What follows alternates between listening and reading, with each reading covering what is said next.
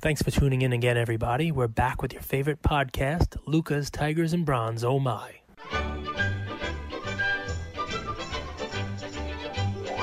I was watching some of the earlier videos. Like, the entertainment level is off the charts, too. It's awesome.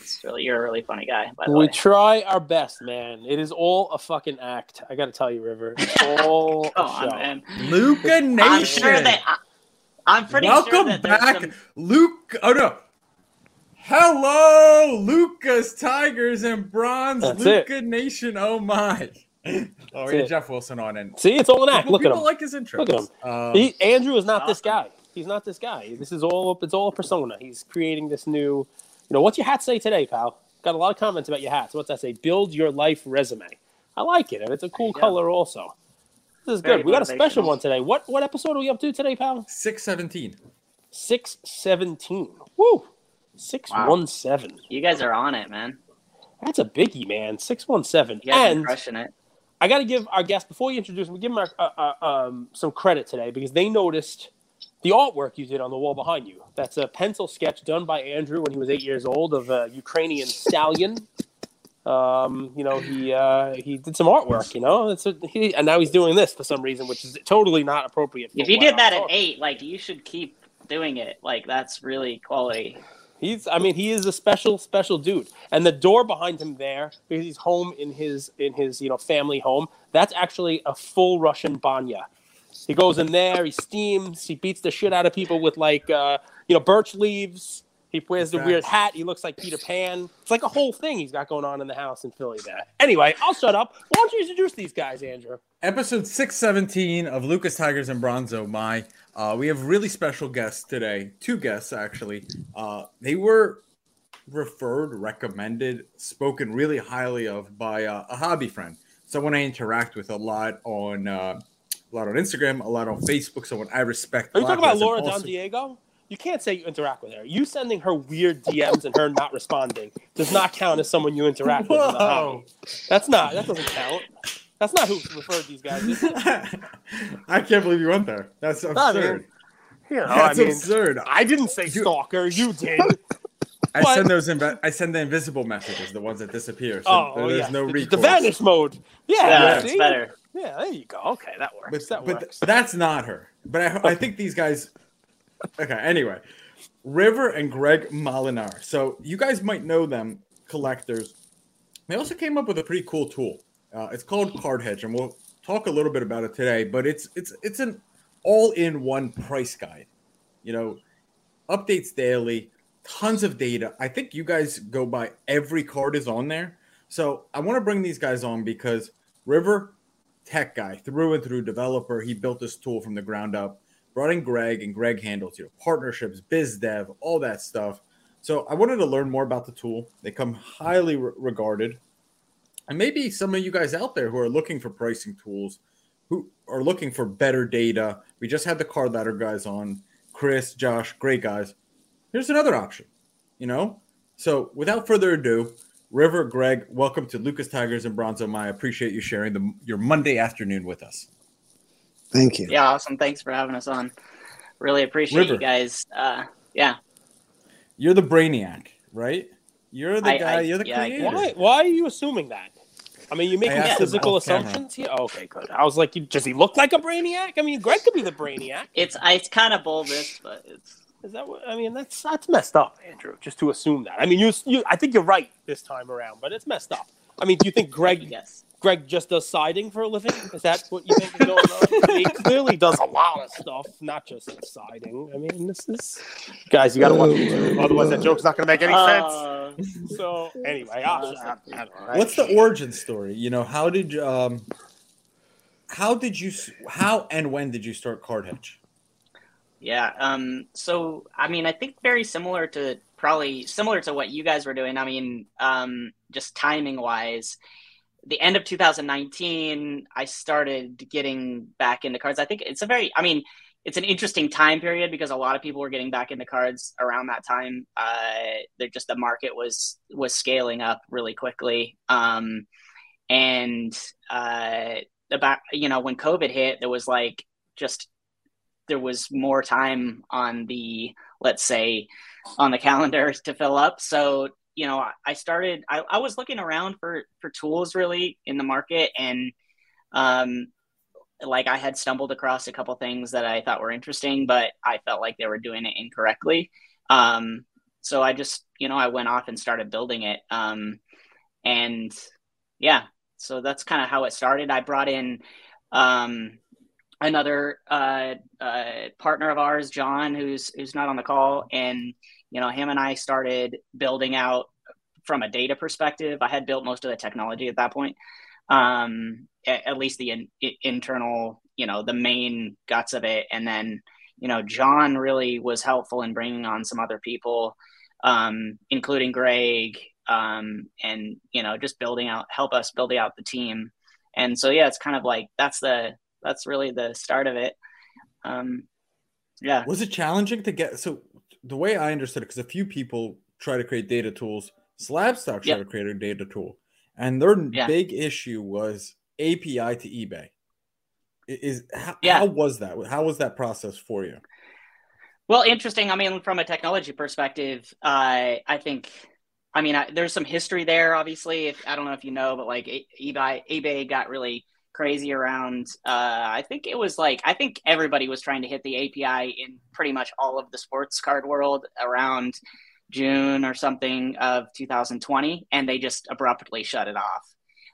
So everybody just kind of, the people that didn't have an alternative solution to that sort of just disappeared, including Slabstocks and the people that had other options, including us, kept on going. So that's really where that started. And now we have very robust services that address, data acquisition, both from eBay and a lot of other locations. So, and that will just expand over time, from partnerships and so forth with these places that have a lot of liquidity, that we're, looking to partner with. So yeah, it was definitely a challenge though. I think for having a technical background is helpful in that regard. I think there were some people that maybe didn't have the technical chops to address some of the major, bigger concerns. It does take some technical expertise to get the data. So that's an issue, but my background is in data integration anyways, primarily. So it wasn't a major issue. So either one of you, my question again, I think is it Card Hedger? Is it both? It's Card Hedge. Card Hedge. I think we've kind of rolled with the URL and some of the other social media with the R on the end. But yeah, it's absolutely it's Card Hedge. Research Manage Track. Okay. Yep. So I got to throw this out there. And, River, if you let Greg answer, he can, or you can answer. It doesn't matter. It's up. I will leave it up to both of you guys, right? So your call. Greg looks good. Saying nothing too. It's fine. It adds to the show. It's fine. People come to me all the time, and I'm sure Andrew gets the same stuff. I'm not in his DMs, thank God. Man, he likes a different kind of woman than I do, so I don't want to see those pictures. But so in any event, my DMs are a little different than his, but I get DMs all the time from people who want to do a podcast. And they say, hey, Cage, you and Andrew, you got great chemistry, you got this. Me and my friend, I think we could do what you guys do. And my response to them is always, when Andrew and I started, there was no Andrew and I. There was no other podcast doing sports card stuff. There was nobody else out there doing this stuff. And, we've built up to be, thousands of people listen to us every day. And, my advice to you would be not to do what we do. It would be to do something for yourself. No. It would be to, create your own little lane, to, do something different. This way, we could tell our audience, hey, by the way, these guys are doing this. You know what I mean? And the same audience can be, enriched by both segments of what's going on here, right? And we're not fighting over the same people, especially because we kind of have a 2-year and 617 episode head start on you, of building up trust and that kind of stuff. And people seem to get that, right? People seem to understand what I'm saying. I always tell them, look, if you want to do what we do, if you think you're a comedic genius like Andrew, you think you watch the games like I do, then that's fine. You can do what we do. And more power to you. I'll be on the show. Let's go for it, right? And, why did I just go on this little diatribe about what's in my DMs? unless I'm wrong, Card Ladder would seem to have a pretty darn big advantage in this space. They seem to be pretty integrated. They seem to have a pretty large, I don't want to call it first mover advantage, because for all I know, you guys actually started before them. But they seem to be Coke, right? And, there's Pepsi, there's CNC Cola, there's Shasta, there's White Rock, if you really want to go bargain basement, right? So if somebody came to me and said, hey, I'm thinking about doing like a data aggregation, something What for the if hobby. I just go ahead and out you right here Go ahead. in the desert? Then there is no more Coke. You out me in the desert? What are you outing me as? Are you making a You don't know what that's from. You don't know what that's from. That's from Fear and Loathing in Las Vegas. That's from Breaking Bad. Oh, that's garbage. I've seen Breaking Bad a million times, and that's garbage. But anyway, you're going to out me in the desert, and then there's no more Would you really want to live in a world without Coke? No, Coke Zero is my stuff. So I thought you were making a joke about River being in Phoenix, River Phoenix. But I didn't know what you were doing. Anyway, to get me back on point now, Card Ladder seems to have a pretty darn great advantage here. What is it about Card Hedge that's different? What is it about Card Hedge that you guys are creating something, your own lane, or is there nothing? What is it that? Yeah, absolutely. Wait. First of all, thank you for the lead-in, because it's a great lead-in. Yeah, absolutely. So I think, if you want to just talk about differentiators, primarily we're just from a data and architect perspective, like completely different. We're going to have like a library that is much deeper and much more curated from a card perspective. We gather every single price, and not just one or two grades across a single card. I don't know if you've taken a look at the tool, but completely different. Just the volume of data is exceptionally high, but that's really not the major differentiator. I think the major differentiator is that we're going to be tackling and are already tackling aspects of the tool, of the market that they're just not even looking at. One, NFTs; two, alternative assets or cards and comics outside of sports. So those are the primary differentiators, but if I you think want to it's look safe at to just say you won't get any competition from them in the NFT space. I don't Yeah, think they yeah, have any exactly, plans right? to move there. Yeah, and I think they're very focused on what they're doing, and kudos to them, right? Our process is different. We're looking at providing data and analytics across every single grade of any card that we have in the system, and we're adding about 10,000 cards a month at the moment. And we're going to have very curated data, both from a customer and consumer basis and enterprise basis, to provide data analytics for enterprises.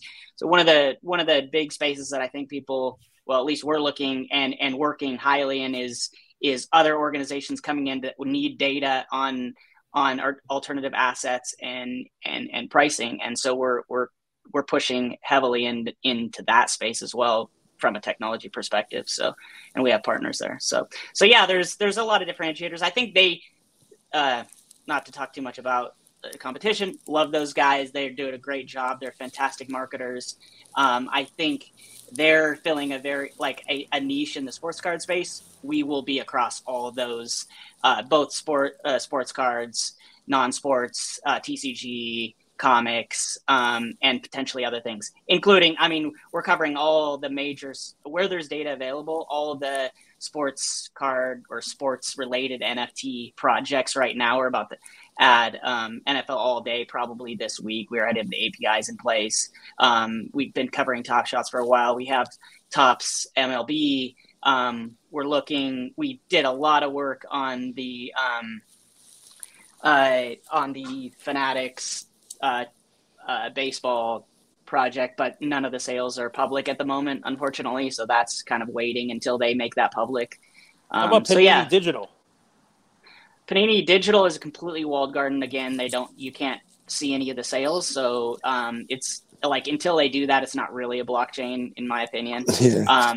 So there's some just limitations, right? Like Panini Digital you can't see what's really going on unless you go onto their platform, which doesn't make it very transparent, in my opinion.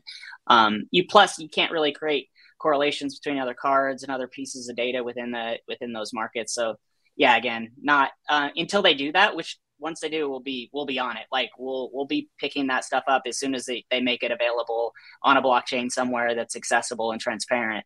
But you know, a lot of the major projects are already doing that. So, you know, my expectation is that sooner or later those projects will come around to providing data in a transparent way. Yeah, I think it's on like what's it, Crypto Slam? I think they have the data on there. I mean, it sounds like you guys are taking, but not not itemized, Cage, right? I think it's only volume, like probably day-to-day volume. Yeah, they don't have individual sales. Yeah, go ahead. Every entrepreneur I know, they're a little crazy, first off, but second is they're scratch their own itch, right? Something kind of really ticked them off to create the product that they have or the service. They want to fill a need. Usually, the best entrepreneurs fill a need that they themselves had. What was it that there were no data tools? Is it that most of the data tools out there were limited? Is it that, you know, the data tools covered only a very tiny subset? What really got you? Like, if you take it back to day one of CardHedge, what kind of was this pain point of yours that was like, I need to do this? Yeah, I think that the main pain point, and keep in mind, this is probably before Card Ladder was around, their, you know, Market Movers was around, and they were extraordinarily limited on data. And also the tool was, I mean, I don't mean to be rude, but it was a little bit clumsy, like just in its initial incarnation. So they just, I'm a builder in any case. So, you know, when you start to see problems in a space and you know you can solve that problem in a better way, then you start to address that problem. And that's how I started working through that, really. And I mean, I've been in the financial and commodities market, so I understand like how markets work. And I think there was just a gap just from a knowledge perspective there, personally. So. Do you interpret data as well? Why I ask is, I mean, I'll never forget the episode we had on. It was like, I would never think that this was the episode that would stick out, but it was KK Sports Cards. And this was a gentleman who gets to see thousands, if not hundreds of thousands of cards. And we asked him, we were like, KK, you know, tell us something that we don't know. Help our audience. You know, every time we hop on here, why we've been able to build the audience we have is we don't make it about us, we make it about them. And we're like, give us something, you know? And he said, Cage, do you remember this? Do you remember what he said? The thing that I found most valuable was the gem mint number of Juan Soto Chromes. 97%, 98, 96, something like that. Or 94% of the Juan Soto Chromes that were submitted to him came back tens. Which is crazy, right? Yeah. What data are you seeing? Whether that's like volume of sales and, you know, maybe card prices are starting to go back up. You know, what data are you seeing that you could add value or maybe educate our audience with? Yeah, I mean, I think the major one that always like kind of blows my mind is like the volume on NFTs. And I think it's not it's partially due to the fact that there's like zero barrier from doing a transaction. And this is where I think we're going to see a lot more of the market moving. And, you know, obviously we deal with some of the enterprises on this side, but the NFT volume is just mind-blowing, like extraordinarily high, right? And so I think that's crazy. I think you're going to start to see platforms. Can you put a number to it? Just for the number of guys or girls that listen to the show? Yeah, I mean, we capture 50,000 NFT prices a day. And which is pretty crazy just given the size of that market. That's two platforms. That's NFT, that's Top Shots and Tops, mostly Top Shots, to be honest. And we'll probably see, I expect to see similar type volume on NFL All Day. Probably around somewhere in the 50 to 60,000 sales per day. And I mean, if you think about one product that's doing that much volume, and if you look at the pricing that we collect on like every other thing in the sports card market, plus some, you know, we've started to add some non-sports. You're talking somewhere in the like 500,000 a week. So you can just like you look at the volume from a single product compared that to all of the sports card market is absolutely astonishing in my opinion. And what you're going to see what you're going to see. My opinion is that as you see more transition to digital marketplace, you're going to see like volumes will increase. It's always been a benefit to having pure digital marketplaces is that the barrier, shipping, logistics goes away, and you start to see higher volumes. And that's what a lot of these companies are looking to do in any case, because they can acquire dollars through transaction fees when there's more transactions. So, and all of the big marketplaces will start to go that direction in some level. Obviously, there will still be physical cards bought and sold, but you will see a huge amount of volume move into tokenized physical cards, potentially, or some other, digital representation of physical cards so that you can transact quicker. And of course, people are already doing this. It's not like, we all know there's PWC Marketplace. There's some other ones that didn't do too well. But I do definitely think you're going to see that space grow. There's massive new entrants that will be coming in that space. So, I mean, it makes total sense for me. And I like that you stayed away from OpenSea NFTs and kind of stayed in that game of sports digital collectibles. Yeah, I think it's a gap that, like, obviously the NFTs is sort of this wide thing, right? Like, if you go to OpenSea or you go to, Crypto Smash, like, they cover a lot of stuff. But if you want to consume it as a collector, it's slightly different. And so I think we sort of present the NFT space in a way that like an everyday collector would understand, versus somebody that's primarily focused just on NFTs across a more horizontal space.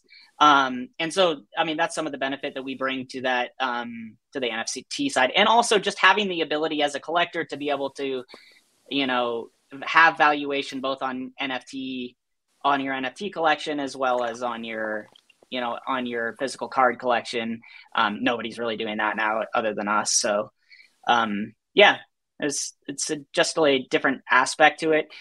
And there's lots of people just doing pure NFTs, right? NFT pricing is not an absolutely new thing if we think, over a couple of years. So, but OpenSea, they're a marketplace too. So they do a lot of different stuff. I'm sure they're doing just fine. Obviously, they've had some issues of late, but I'm curious, Cage. Did you see the news, Cage, that Disney might acquire Top Shot? Is that a rumor? All rumor. All speculation? Disney might acquire Dapper, and it was like Disney might acquire, insert the name of project you feel like pumping this week, was the tweet that was going around right. for the last couple of days. I saw Cool Man's Universe. It didn't make a difference which one. I saw Vive, but that wouldn't work because, one, they already have a Disney license, and they also have license for DC, which, Disney wouldn't, that kind of, there's I don't call it a conflict, but sort of a conflict there. Look, those kind of rumors drive, they drive money into the space also. It wouldn't surprise me if Disney got into, the platform. Dapper, that wouldn't be what I would buy. Well, I'm curious if you see the data, because we were early on Top Shot, and we did well. But, when you see the same pattern over and over again, it seems like there's no coming back from it. And it's oversupply, overproduction. Right? So you get to play around with NBA Top Shot data all the time. Are you seeing any reversal? You see those, like, red candle, and it just keeps dropping, like the Russian ruble. Well, we saw the top, of NFT Top Shot, like, at least in the short term. But I think you think about all markets, right? You're going to have this, especially in a market like this where you have like a lot of overhype in any NFT type projects, and you get these like very quick bubbles, and then markets start to consolidate, and you may see a long period of consolidation. I don't really. If you think about it, if you look in the short term, like these all look really, you might think, oh, this is very bad. Like all the NFT space has been down like this week, right? Like everybody's like very scared, I guess. Like the fear meter is very high in the NFT space at the moment. But honestly, like I think what we're seeing is just, real markets playing out in a way that people don't expect. And the fact of the matter, this happens in other markets all the time, and you just gotta. It's one you can't control it, right? Like the reality is, markets are going to act the way they act, and then they'll eventually consolidate to a place where they're undervalued, and then they'll start to climb back. And I think you're going to see this both in. My guess is, and it's not financial advice, but I think you will see consolidation in especially in the big NFT projects, like Top Shots, and you'll start to see a resurgence in some of those. Now, I mean, if you're going after high print run items, the likelihood that that's going to return to some massive number is relatively unlikely. But its supply and demand still holds. Like it's just like any other market. If you have too much of a certain thing and there's not enough demand, then those prices are going to stay low, right? So, I love it. What do you collect? Just out of curiosity. Yeah, I mean, I collect lots of different things, but I have a bunch of comic books. I've been a big comic book collector for a long time. I am a fan of early 90s baseball, and some of the I say mid 90s maybe. And I'm not I like modern basketball, but like that's more like speculation, I think. So that's my personal stuff. I have some vintage. It's really just lots of different things. Comics on the platform. You mentioned that. Will comics be? We are going to be adding.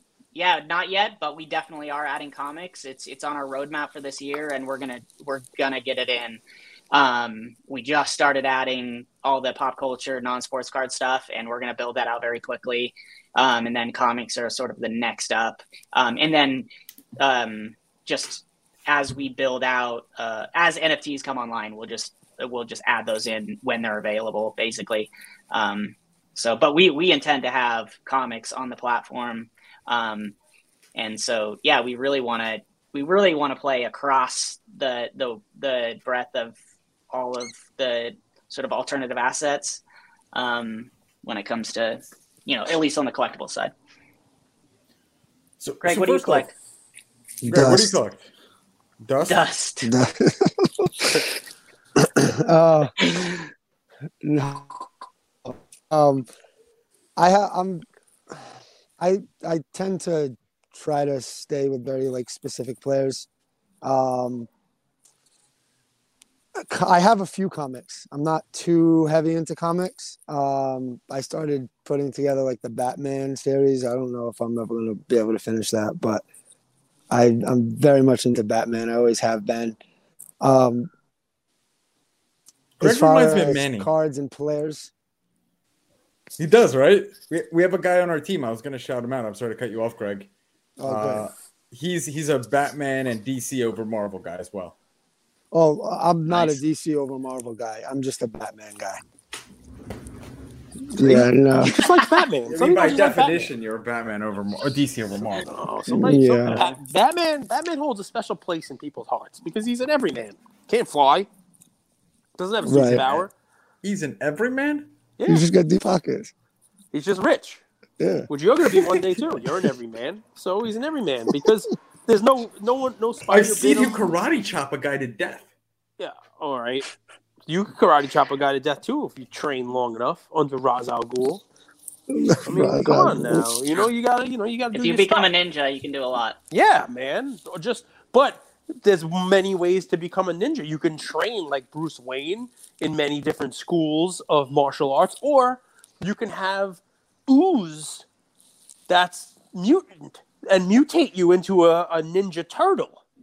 See, now that could happen. Good point. To you, I didn't know where you're going with that, but yeah. But you didn't. That didn't happen. You to could Batman. train like Chris Farley. Yes. Be a Beverly Hills ninja. And become Haru, that great white ninja Haru. 100%. One of my favorite ninjas. Yeah. He trained Greg, trained Chris Rock. Yeah, Is that right? He did. It's very true. So Andrew, it's going First off off- the rails. Bring it back. it's going off the road. Bring it So back. first off, guys, we got a text during this episode, and I'm glad we did because I want to remind you guys, NCAA tournament bracket. So anyone that owns a Tiger, we're doing a fun little giveaway. Shout out to you, Cage, but really shout out to our team. So anybody who owns a Tiger, we're doing an NCAA tournament bracket, and whoever's the winner, they get a free Origins box. Did I get that right? Yeah, the winner's getting an Origins box. Yes, this year's Origin just came out last week. Nice box of Origins. Man, I gotta get me a Tiger then. I guess. That's it. We've been saying it, man. Day one, some people were skeptical. They're like, these you guys are they're underselling this thing, right? You guys on Like, we're not selling it at all, to tell you the truth. It's it sells itself. right? Okay. It sells itself. It's an open. So what do you guys Greg, thoughts it's on on? OpenSea. I mean, all right. okay, good, yeah. Lucas Tigers. Go ahead, River. I apologize. I mean, what do you guys? I know you guys have a lot of opinions on the digital side. I mean, do you what's your?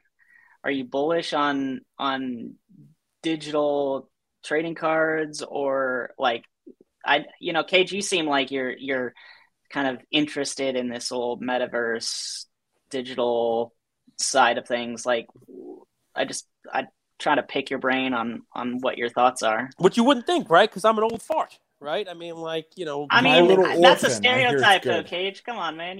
So I'll tell you, man. It's there's a lot of good things about it. It really scratches the gambling itch. Was what got me into it from all the different digital stuff, right? It was basically whether it was Top Shot or the initial OpenSea. It had a very slot machine type feel. And I'll go back to when I was talking up Top Shot back in January of last year when I found it thanks to Luca Nation, who asked me a question about it. I didn't know what it was. I went and researched it and then was like, like light bulb moment. Right. But when I had the light bulb moment, Series 1 was still out. There was enough supply to meet the minimal amount of demand. That demand had not exploded yet. And if you wanted to, you could go and buy a pack. Series 1 packs, I think, were $15 or something like that. And Series 2 packs were like $9 or, it was, and they were available. And when we started telling people about it, Series 1 packs were available. You paid $9 or $15, whatever it was for a pack, I forget. And you opened it up. And I remember I got a Steph Curry. Oh, Steph Curry is selling for $17 on the marketplace. I'm going to sell it, which now it's probably like $1,000, but whatever. And it was way more. I'm going to sell it for $17 and I'm going to use that and buy more packs. And it was just, okay, just buying packs. You buy as many packs as you want. Just buy packs. And it was this cool, user interface, user experiences, Andrew likes to call it with his buzzwords. He's a very buzzwordy type of guy, right? And it's boom. Oh, a slot machine. Did I get 3 cherries? Did I get some bells, some bars? What do I got here? I got some fancy So you're saying I don't have depth? I didn't say anything about your depth. I mean, I don't know about your depth.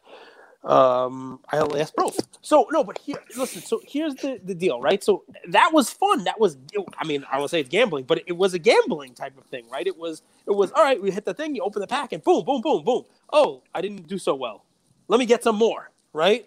And I remember just selling and trading and buying more packs and just stocking it up and the whole deal. And say, oh look, and I remember we were on the phone. I'm on the phone with Andrew, and I'm like, just buy a pack. He's like, I got a Luca. It was this excitement, great stuff. And that kind of morphed, right? As the demand came in, it kind of morphed into they're dropping a pack. It's 2 a.m. A bunch of phone calls. Quick, get on there. It's 2 a.m. They're dropping a pack. There's packs. And, it's like, can I get it? Did I get lucky? Can I get in the queue? And then it was like, no matter what I did, I couldn't get a damn pack anyway because there was too many people. Jaren Jackson Jr. cards, which aren't rookies, moments, out of $39.99. That was the print count, I remember, from Series 1. Jaren Jackson Jr., which I was buying for $1. $1 in January. In March, they were selling for $300 and change. Right? At that point, right, you have to be like, there is something not right here. The amount of crazy demand that Spike cannot maintain. We started Cage talking. does a lot of his damage at night, and he bought I think it was 150 Kobe Whites at $2 to $3 each. Yes, the Kobe Whites. Yeah. I was buying Kobe Whites for between $2 and $3. I bought 150 of them. I'm like, Kobe White's good.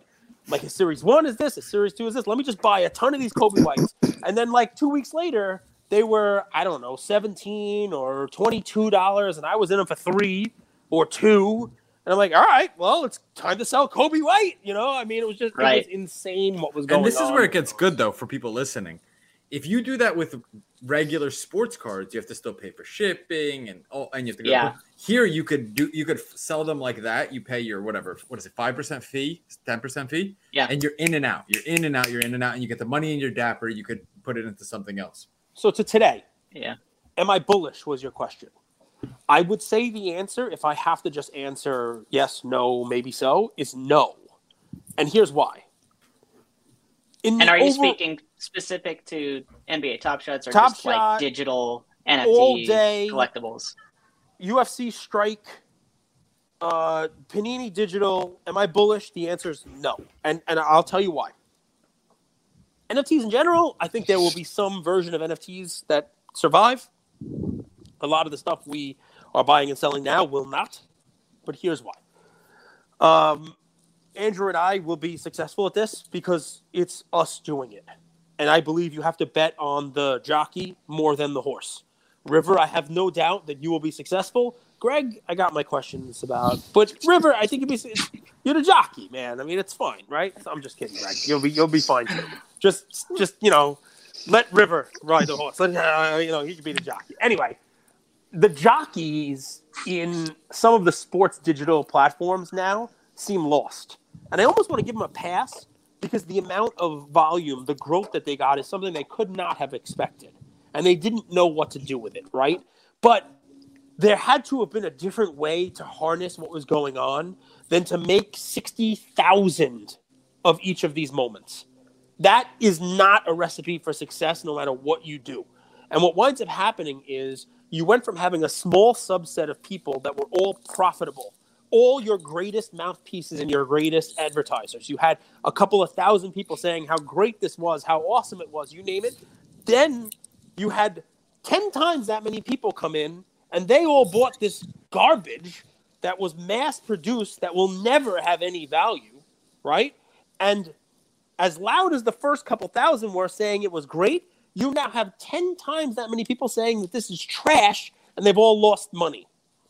And you add to that the fact that it is almost like a rudderless ship over there. 1 week, it's we're going to continue to put out these digital stuff. We're going to add some real-world utility. Another week, it's like a fantasy platform. It's we need you to do a challenge. The challenge is going to be who has the top 7 rebounders of today's game and who has the top 10 scorers of today's game and get in on a challenge. And blah. It becomes almost like it's almost like it grew and they don't know what they're doing now. They don't know where to drive. And it's not just Top Shot, right? So, but bullish, no, for that. The Panini Digital, they have a rabid user base as well, right? And that product they have something else going for them, and it's that they have a digital version numbered of a card that exists in the real world that people are already fans of.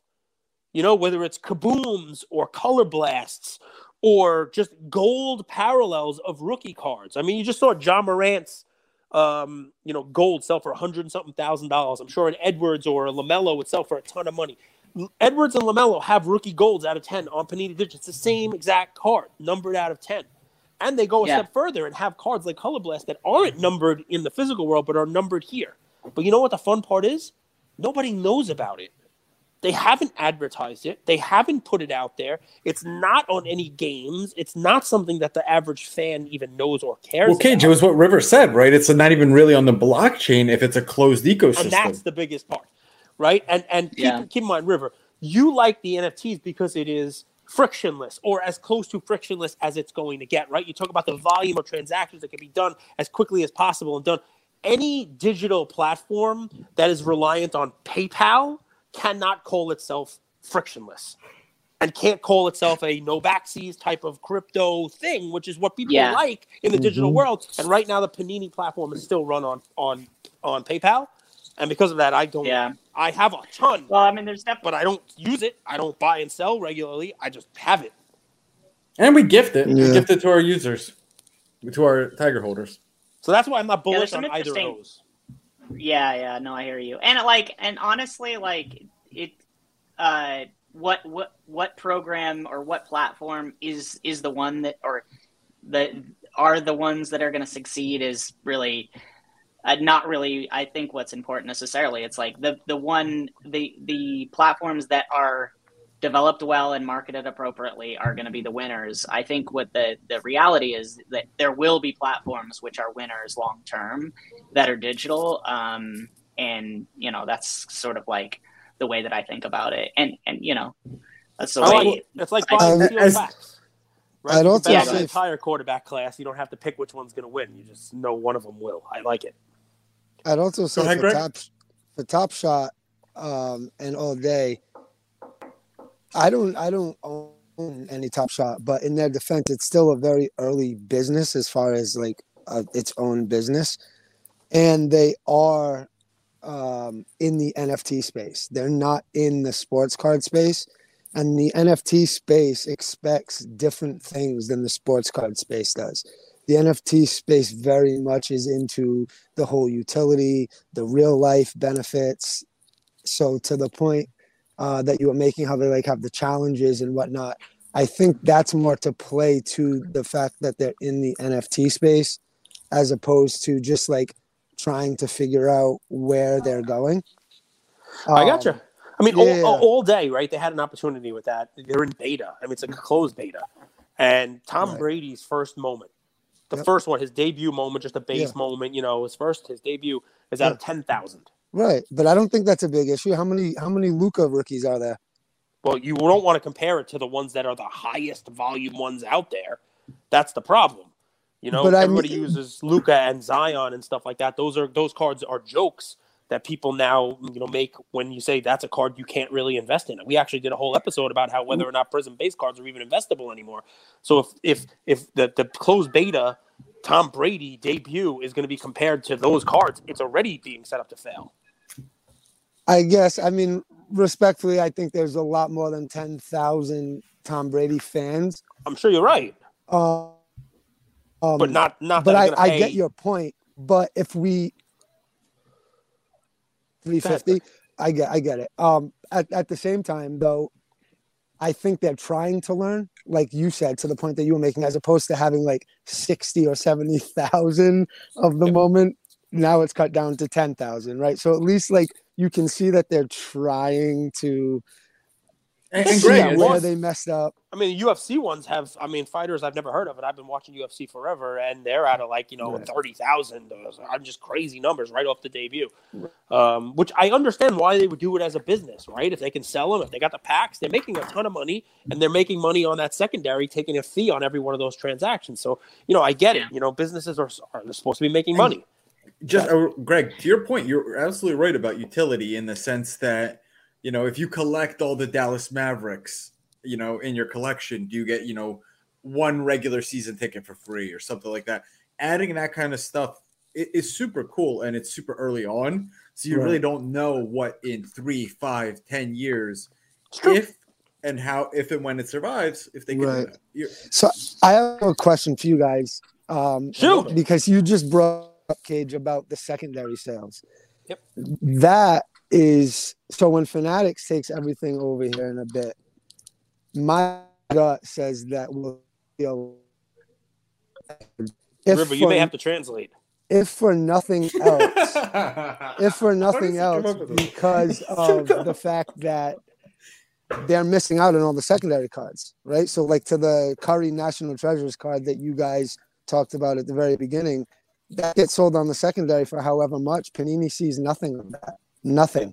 That could get sold 10, 20, 30 times, and the company making it doesn't get any of it, as opposed to making it in an NFT edition and ever get secondary on those sales. And the people that are running Fanatic are extremely intelligent, extremely plugged into what's going on in the digital world and where this is all headed. And I think, I don't know, something just tells me that we'll see a lot more of it, and that it just makes sense business-wise for them to do it that way. Yeah, I mean, you see Candy and these things, like, I mean, they're going to want to control the secondary market, and there's a ton of money to be made there. And I completely agree. Like, you can do that with NFTs. You can't do that with physical cards as much, unless, you know, at least you can't have complete control over it. So, yeah, I think that's where you're going to see where like Candy and NBA Top Shots and that sort of thing, or some other brand. like there's nothing to say something else will come out. Obviously, licensed products are important. So but I'm going to throw an idea out there. Josh Luber has been on the show a couple times. I can't believe I'm going to give my free idea out. But I'll give it to Josh. He listens. But I'll give it's a free idea, right? I have the best ideas in the world. I don't care. I'm also very all right, modest. let me get my pen. I got to write this down. All right, you ready? So Go. I think there is a very big opportunity for Fanatics in the space, Greg. Not just because of what you said about the secondary, but because they're willing to kind of take a little bit of a gamble. They're willing to kind of, use this to their advantage, right? And, I think they realize that digital will be a part of what's coming, right? We've talked to Josh about this also, and he said they're a physical card company. And digital will be a part of what they have, what they do. It'll be part of their footprint, but they ultimately will be a physical card company. I would love, Fanatics take a fresh look at it. I would love for them to study what Damien Hirst did with his currency project for NFT. Take a look at this, guys, if you want. And basically, it's a 10,000 piece NFT. It's art, but art is in the eye of the beholder. Everybody thinks a different thing about art, but it's basically a whole bunch of very fun, colorful dots. Right? It's a lot of, it reminds me of a little pointillism type of art, but it's all these color, you name it, dots all over the place. They made 10,000 of them. But here's where it got fun, right? The owner, and they're expensive. They're not cheap. The owner has to choose whether they want the NFT or a physical version of their art. Ultimately, a decision has to be made. You can't have both. You get one or the other.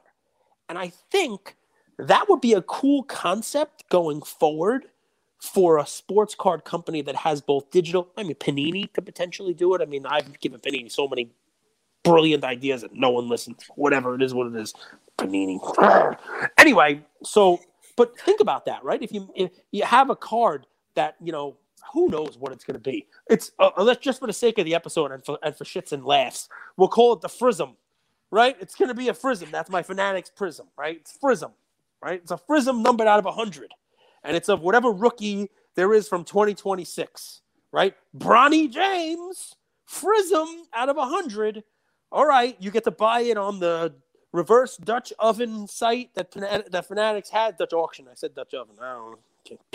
So anyway, you get to buy it there, but you got to make a decision within 6 months whether you're going to have them send you a digital version or you're going to keep send you a physical one or you keep a digital one on their platform, right? And now you're going to have maybe 20 digitals and 80 physical or some version of it. Maybe one becomes rarer, you name it. And it's a cool little, you got to make that decision. You got to make that play. You figure out which one you're going to keep.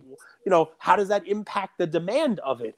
How does that impact the supply and demand and the economics and then over time? It's just a cool thing that somebody like Fanatics can do if they're going to have both digital and physical. No one's really done it in the card space before. There's a bit of game theory there too, right? Which you see with all of these kind of platforms. There's a bit of gamesmanship, burn the book tokens. Yeah. You get X. It makes people have to play that whole game theory in their head. And there's a part of the fun, the slots and all that stuff.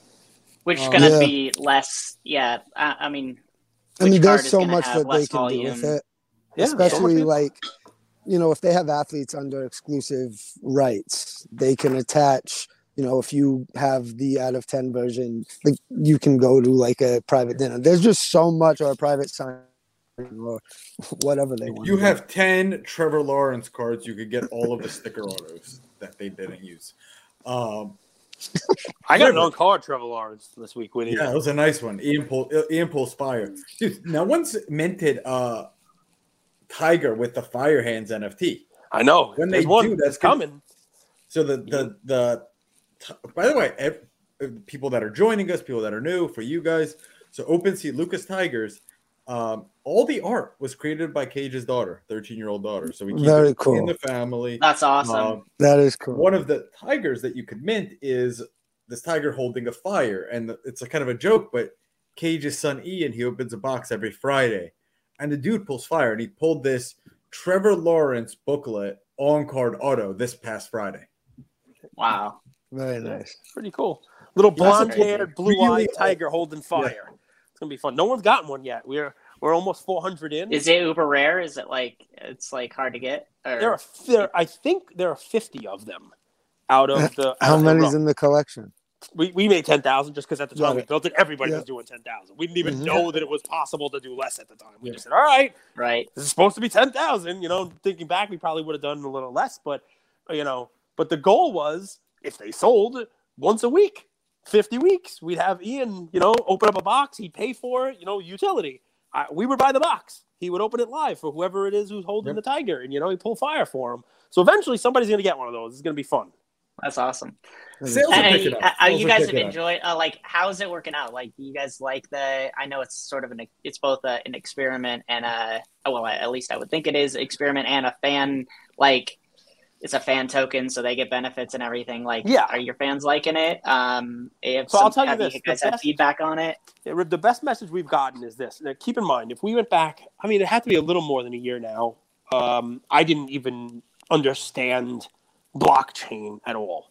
We had an episode in January of last year before Top Shot, you name it, where people were like trying to talk to me about Bitcoin, and I'm like, it's fake. It doesn't even exist. Now I have. By the way, people asked me today, what's your favorite episode?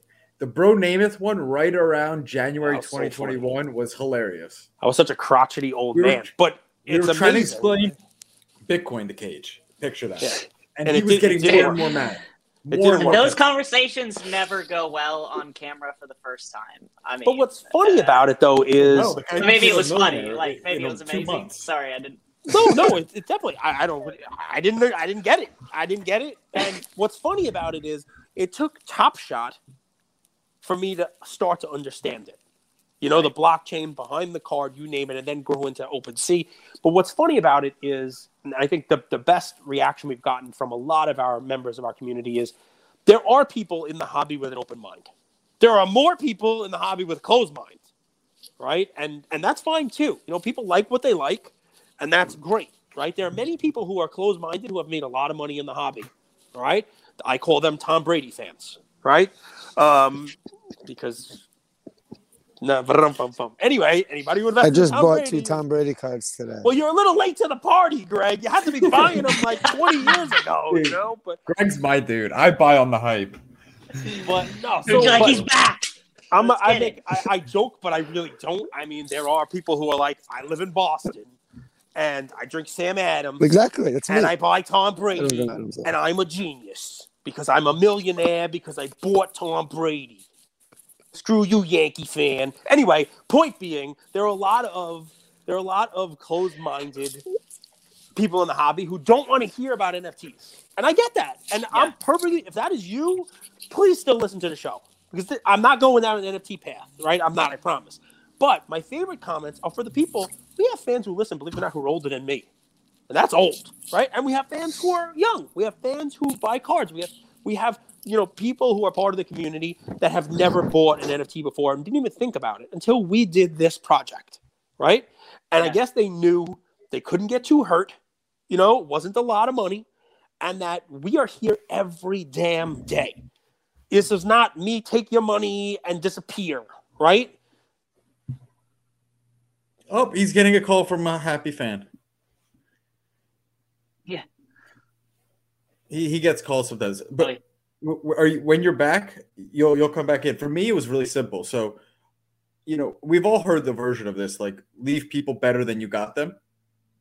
Yeah. So when we started this project, a lot of people were skeptical. And I think up to today, if you kind of fast forward, I think 99.9% of our fans, of our holders would say we've left them better than we got them in the sense that the money they invested into us, they've already gotten that back and more in spades. And that to me, because I'm a 32-year-old entrepreneur, I understand how this world works, Lambos, all that stuff, rug pulls. I could easily run off, but I never wanted that to be about that. So that for me, Cage, I think you're back. You're fine. I am. I'm back. Whew. Yeah. I got a phone call, and it was an emergency because the person texted me right after and said, "What position would you think the Mariners need the least?" Our fans. I'm not texting you back. I'm not going to text. So anyway, what I was saying, River, was Greg left. I scared Greg away, but was that people are willing to take a chance, right? People are willing to. They basically said, "All right, I don't know this, but I'd like to learn. And there's no better way for me to learn than with you guys, because I know if I have a question, if I mess something up along the way, I can reach out to Andrew during the process and he can hold my hand and walk through it, which he did dozens of times, from the steps of getting money into a MetaMask wallet, how to create that, into how to mint something, into where to store it, what's going on with it. You know, it became almost my first NFT, right? Which people like. And now a lot of people after doing that got into many more projects and became, much more fluent in the space and started collecting things. A lot of people said, you know what? I bought 1, I bought 2, I've now bought 4 of your Tigers. I love you guys. I love your content. Thanks for doing what you do. This is my way of supporting you. And I got to learn a little bit also. Believe it or not, that's my favorite stuff. That, and if I'm allowed to be a little selfish, it was cool to do it with my daughter. It was cool to go through the project with Andrew, and we made the art together. I'm sure you learned a lot too, right? An interesting project too, in any case. So. I mean, it sounds good. I mean, you guys are making sure that you add, the whole part is add more value than you take, and if you guys are doing that, then I think you're going down the right path in that regard.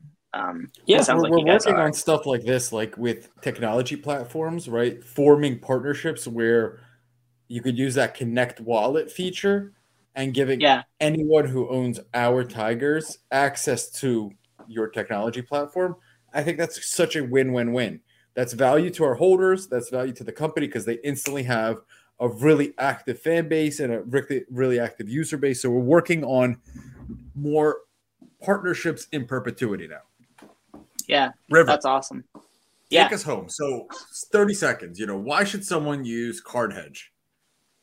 Yeah, I mean, I think if you want to have access to a large, massive library of cards and super user-friendly features, as well as having the ability to value assets outside of just the sports card market, including NFTs and other things, I think that's really where our strong suit is and where we can provide value to our customer base. And we have tons of new features coming. We're going to have a mobile app shortly, a couple months. We're really close to finishing development out on that, which will really help, I think, some of our customers. So just adding tons of value in that regard is where we're going. And we're really focused on listening to what the market's telling us with respect to what needs to be added to the platform. And, we're going to go that direction.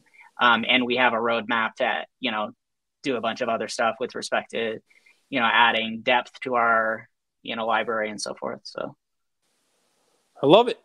Listen, there's definitely room for it, right? So we'll be rooting for you.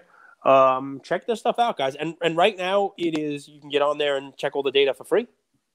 Yeah, absolutely. We have you don't even have to sign up. You can go in and check all the prices. Every single set, every single card we have is available. You have a limited amount of data, obviously. You can't add it to your collection unless you sign up. But, we have also a 7-day free trial. We're very open to people coming in, trying to, CardHedge, Pro, I guess you'd call it, if you want to use it for a week and see if you like it.